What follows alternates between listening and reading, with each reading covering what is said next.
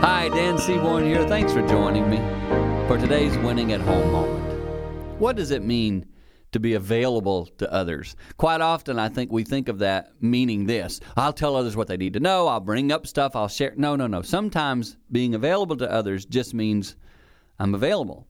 If you need to talk, I'm here.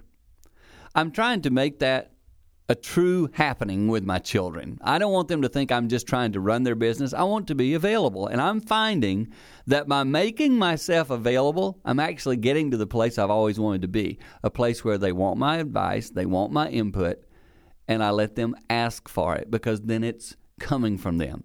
As parents, too often we impose it on our children, and it's much easier received when it's asked for. You say, but my kids never ask. It's okay. If you're available, I believe there will be a time. It will be. And when that happens, trust me, you'll be winning at home.